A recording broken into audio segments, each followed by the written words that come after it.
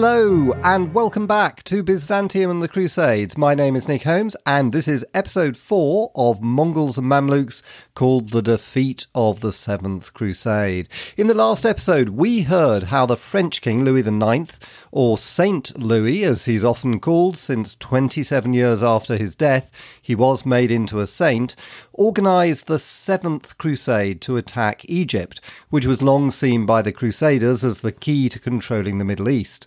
The Seventh Crusade is conspicuous because it really was the last major military effort by Western Europe to recover Jerusalem.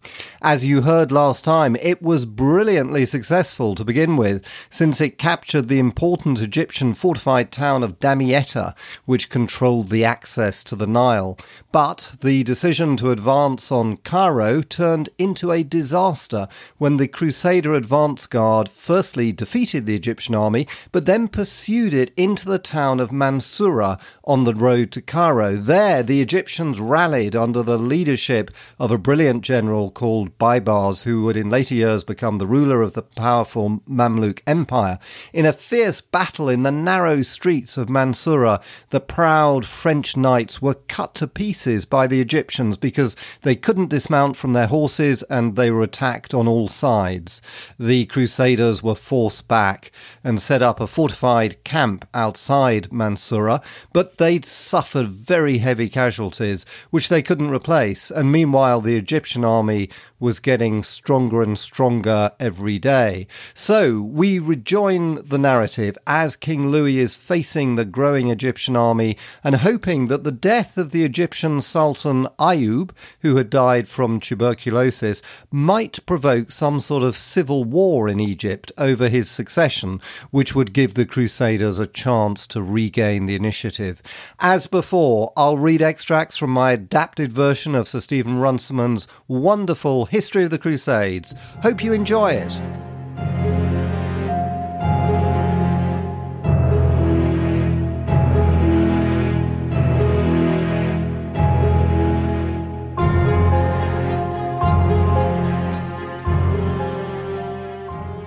For 8 weeks, King Louis waited in the Crusaders' fortified camp outside the town of Mansoura. But the hoped-for Egyptian revolution never occurred. Instead, on the 28th of February 1250, Turan Shah, son of the late Sultan Ayub, arrived at the Egyptian camp. As soon as he heard from his stepmother of his father's death, he had left his capital in Syria and rode swiftly south. He spent 3 weeks at Damascus, where he was proclaimed Sultan, and reached Cairo towards the end of February. His arrival at Mansoura was the signal for new activity by the Egyptians. He caused a squadron of light boats to be made, which were transported on camelback to the lower reaches of the Nile. There they were launched and began to intercept the vessels that brought food to the Crusader camp from Damietta. More than 80 Frankish ships were captured, one after the other, and on the 16th of March a convoy of 32 ships was lost at one swoop. The Crusaders were quickly threatened by famine. Famine was followed by disease, dysentery, and typhoid. At the beginning of April, King Louis understood that he must extricate the army as best he could from the camp and retreat to Damietta. Now, at last, he brought himself to open negotiations with the Muslims and sent to offer Turan Shah the exchange of Damietta for Jerusalem. But it was too late. The Egyptians knew now how precarious was the Crusaders' position. When his offer was rejected, Louis called his officers together to discuss the retreat. They begged him to slip ahead himself with his bodyguard to Damietta, but he proudly refused to leave his men. It was decided that the sick should be sent by boat down the Nile, and the able-bodied should march along the road by which they had come. The camp was struck on the morning of the 5th of April 1250, and the painful journey began with the king in the rearguard to encourage the stragglers.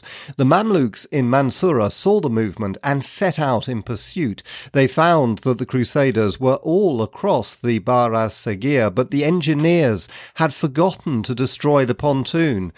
Therefore they hurried across and soon were harassing the Crusaders from all sides. Throughout that day their attacks were beaten off as the Crusaders moved slowly on. The king's own gallantry was beyond all praise, but that night he fell ill, and the next morning he could scarcely keep himself on his horse. As the day dragged on, the Muslims closed in around the army and attacked in full force. The sick and weary soldiers scarcely tried to resist them. It was clear that the end had come. Geoffrey of Sergines, who commanded the royal bodyguard, took the king into a cottage in the village of Munyat al-Kols, just north of Sharim-Shah in the centre of the fighting. The French knights could not bear to admit defeat, but the barons of Outremer took control and sent Philip of Montfort to negotiate with the enemy. Philip had almost succeeded in persuading the Egyptian generals to allow the free departure of the army in return for the surrender of Damietta, when suddenly a sergeant called Marcel, bribed, it was thought, by the Egyptians, rode through the Christian ranks, telling the commanders in the king's name to surrender without conditions. They obeyed this order, of which Louis himself knew nothing, and they laid down their arms, and the whole army was rounded up and led into captivity. About the same hour, the ships conveying the sick to Damietta were surrounded and captured. The Egyptians were at first embarrassed by the numbers of their prisoners. Finding it impossible to guard them all, those that were too feeble to march were executed at once, and on every evening for a week 300 were taken out and beheaded by the Sultan's own orders. King Louis was moved from his sickbed and lodged in chains in a private house in Mansoura. The leading barons were kept together in a larger prison. Their captors would constantly threaten them with death, but had in fact no intention of slaying anyone who might bring in a good ransom. Joinville, who was on board one of the captured ships, saved his own and his comrades' lives by letting it be understood that he was the king's cousin, and when the Egyptian admiral questioned him about it and learned that it was untrue, but that in fact he was a cousin of the German Emperor Frederick, his reputation was greatly enhanced. Indeed, the prestige of the German emperor did much to ease the situation of the Crusaders. When Louis in his prison was ordered by the Sultan to cede not only Damietta but all the Frankish lands in Syria, he replied that they belonged not to him but to King Conrad, the German emperor's son, and only the German emperor could give them away. The Muslims at once dropped the suggestion, but the terms that they expected from the king were harsh enough. He was to ransom himself by the cession of Damietta and his army by the payment of £500,000, that is to say, 1,000,000 bezants. It was a vast sum, but the prisoners to be released were very numerous. As soon as the terms were agreed, the king and the chief barons were taken on board galleys which sailed down the river to Fariscour, where the Egyptian Sultan took up his residence. It was arranged that they should go on to Damietta and that the city should be handed over 2 days later on the 30th of April. It was only through the fortitude of Queen Margaret that the bargain could be made at all. When the king left her to march on Mansoura, she had been about to give birth to a child, and the child was born with an octogenarian knight as midwife 3 days after the news of the surrender of the army. She called her little son John Tristan, the child of sorrow. That same day she heard that the Pisans and Genoese were planning to evacuate Damietta as there was insufficient food to feed the inhabitants. She knew that she could not hold Damietta without the aid of the Italians, and she summoned their leaders to her bedside to plead with them, for if Damietta were abandoned there would be nothing to offer in return for the release of the king. When she proposed herself buying up all the food in the city and seeing to its distribution, they agreed to stay. The purchase cost her more than £360,000, but it saved the morale of the city. As soon as she was well enough to travel, her staff insisted on moving her by sea to Acre, while the Patriarch Robert went with a safe conduct to the Sultan to Fariscour to complete the arrangements for the ransom. He arrived there to find the Sultan dead. There had been some delay over the final negotiations, and on Monday the 2nd of May, Turan Shah and his captives were still at Firozpur. That day he gave a banquet to his emirs, but he had lost the support of the Mamluks. As Turan Shah rose to leave his banquet on the 2nd of May, soldiers of the Barid regiment of Mamluks, with Baibars at their head, burst in and began, Baibars first of all, to slash at the Sultan with their swords. He fled, wounded, to a wooden tower beside the river. When the soldiers followed and set it alight, he leapt into the Nile, and there, standing in the water, he begged for mercy, offering to abdicate and go back to the Jazira. No one answered his appeal. After a volley of arrows had failed to kill him, Baibars leapt down the bank and finished him off with his own sabre. For 3 days the mutilated body lay unburied. Eventually the ambassador of the Caliph of Baghdad obtained leave to commit it to a simple tomb. The triumphant conspirators appointed the senior Mamluk commander Izz-ad-Din Aybek as general and regent. In this way the Mamluks seized control of Egypt, and indeed some Mamluks appeared before King Louis with blood still on their swords, claiming money from him for having slain his enemy. Others, with a grim sense of fun, brandished their swords in the faces of the captive barons, but the Mamluks had no intention of killing them and thereby foregoing the huge ransom money. They confirmed the previous terms. When Damietta was surrendered, the king and the nobles would be released, but the ordinary soldiers, some of whom had been taken to Cairo, would have to await the payment of the money, which was reduced to £400,000, half to be paid at Damietta and half when the king arrived at Acre. When the king was asked to swear that if he failed in his bargain he would renounce Christ, he firmly refused. Throughout his captivity, his dignity and integrity deeply impressed his captors, some of whom jestingly proposed that he should be their next sultan. On Friday the 6th of May 1250, Geoffrey of Sargine went to Damietta and handed the fortress over to the Muslim vanguard. The king and the nobles were brought there that afternoon, and Louis set about finding money for the first instalment of the ransom, but the money in his own coffers came only to £170,000. Until the remainder was found, the Egyptians held back the king's brother, Alfonso of Poitou. The Templars were known to have large stocks of money in their chief galley, but it was only when they were threatened with violence that they agreed to disgorge what was required. When the whole sum was handed over to the Egyptians, the Count of Poitou was set free. That evening the king and the barons set sail for Acre, where they arrived 6 days later after a stormy voyage. Neither clothes nor bedding had been made ready for the king on his ship. He was obliged to wear the robes and sleep on the same mattress that he had used in the Arab prison. Many wounded soldiers had been left behind at Damietta. Contrary to their promise, the Mamluks massacred them all. Soon after his arrival at Acre, Louis took counsel of his vassals about his future plans. His mother had written to him from France to urge his speedy return. King Henry of England was said to be on the warpath, and there were many other urgent problems. But he felt that he himself was needed in Outremer. The disaster of the Egyptian campaign had not only destroyed a French army, but it had robbed Outremer of almost all of its troops. Moreover, it was his duty to remain at hand until the last of the prisoners in Egypt was released. The king's brothers and the Count of Flanders advised him to return to France, but in fact his mind was made up.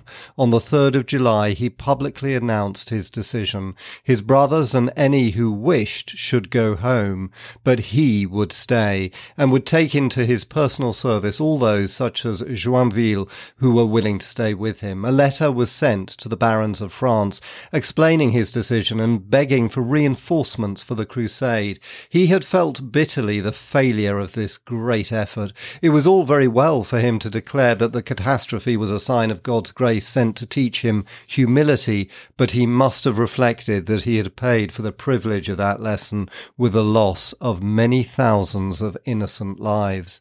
The king's brothers, together with the leading nobles of the crusade, sailed from Acre about the middle of July. They left behind all the money that they could spare, but only about 1,400 men. The Queen remained with the king. He was at once accepted as de facto ruler of the kingdom. The throne still belonged legitimately to Conrad of Germany, but it was obvious that Conrad would never now come to the east.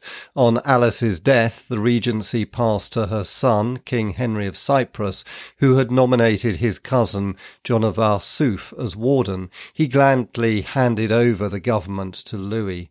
The departure of his French vassals permitted Louis to listen more readily to advice. His experience had broadened his mind, and his lack of armed forces taught him the need for diplomatic relations with the Muslims. Some of his friends found him too ready to follow a conciliatory policy, but he was wise to do so, and the moment was favourable for diplomacy. The Mamluk revolution in Egypt had not been well received in Muslim Syria, whose loyalty to the Ayyubites persisted. When the news came of Turan Shah's death, An-Nasir Yusuf of Aleppo marched down from Homs and on the 9th of July 1250 occupied Damascus, where he was enthusiastically welcomed as the great-grandson of Saladin.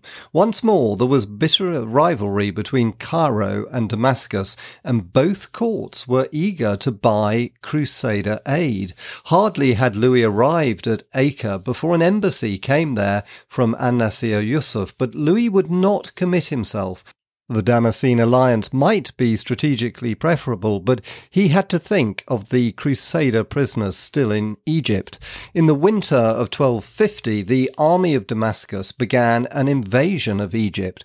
On the 2nd of February 1251, it met the Egyptian army under Aibek at Abassa in the delta, 12 miles east of the modern Zagazig. The Syrians were at first successful, though Aibek's own regiment held firm, but a regiment of Mamluks in An-Nasir Yusuf's army deserted his cause in the midst of the battle. The Sultan, whose courage was not remarkable, thereupon turned and fled. The Mameluke power in Egypt was saved, but the Ayyubites still held Palestine and Syria. When An-Nasir Yusuf next sent to Acre, hinting that he might cede Jerusalem in return for Crusader help, Louis sent an embassy to Cairo to warn Aibek that unless the question of the Crusader prisoners was soon settled, he would ally himself with Damascus. His ambassador, John of Valenciennes, succeeded in the course of 2 visits in securing first the release of the knights, including the Grand Master of the hospital taken in 1244 at Gaza, and then some 3,000 of the more recent captives in return for 300 Muslim captives in Crusader hands. Aibek showed his growing anxiety to make friends with the king by sending him, with the second batch, the gift of an elephant and a zebra. Louis was then emboldened to demand the release of all the prisoners remaining in Mamluk hands without any further payment. When Aibek realized that an envoy from Louis, the Arabic-speaking Yves the Breton, was visiting the court of Damascus, he consented to the king's request in return for a military alliance against his enemy An-Nasir Yusuf.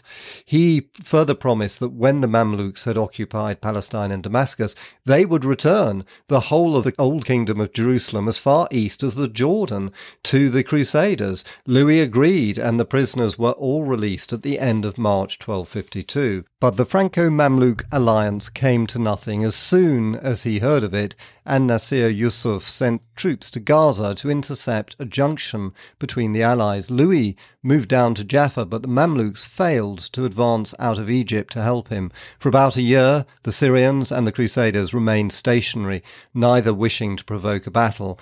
Meanwhile, Louis repaired the fortifications of Jaffa. He had already strengthened those of Acre, Haifa, and Caesarea, but Louis was running out of time. The King of England began to make trouble, in spite of an oath to go on the crusade, nor would he support his bishops, whom the Pope had charged to preach the crusade. Civil war broke out over the inheritance of the county of Flanders, and all the great vassals of France were growing restive. Louis's first duty was to his own kingdom. Reluctantly, he prepared to go home. He set sail from Acre on the 24th of April, 1254. His boat was was nearly wrecked off the coast of Cyprus, but the Queen promised a silver ship to the shrine of St. Nicholas at Varengeville, and the storm abated. A few days later, the Queen's presence of mind saved the boat from destruction by fire. In July, the royal party landed at Hyères, in the territory of the King's brother, Charles of Anjou. St. Louis's crusade had involved the Christian East in a terrible military catastrophe, and though his 4 years' stay at Acre did much to repair the damage, the loss of manpower could never quite be recovered. He had the noblest character of all the great crusaders, but it might have been better for Outremer had he never left France. He gained heaven, but not Jerusalem.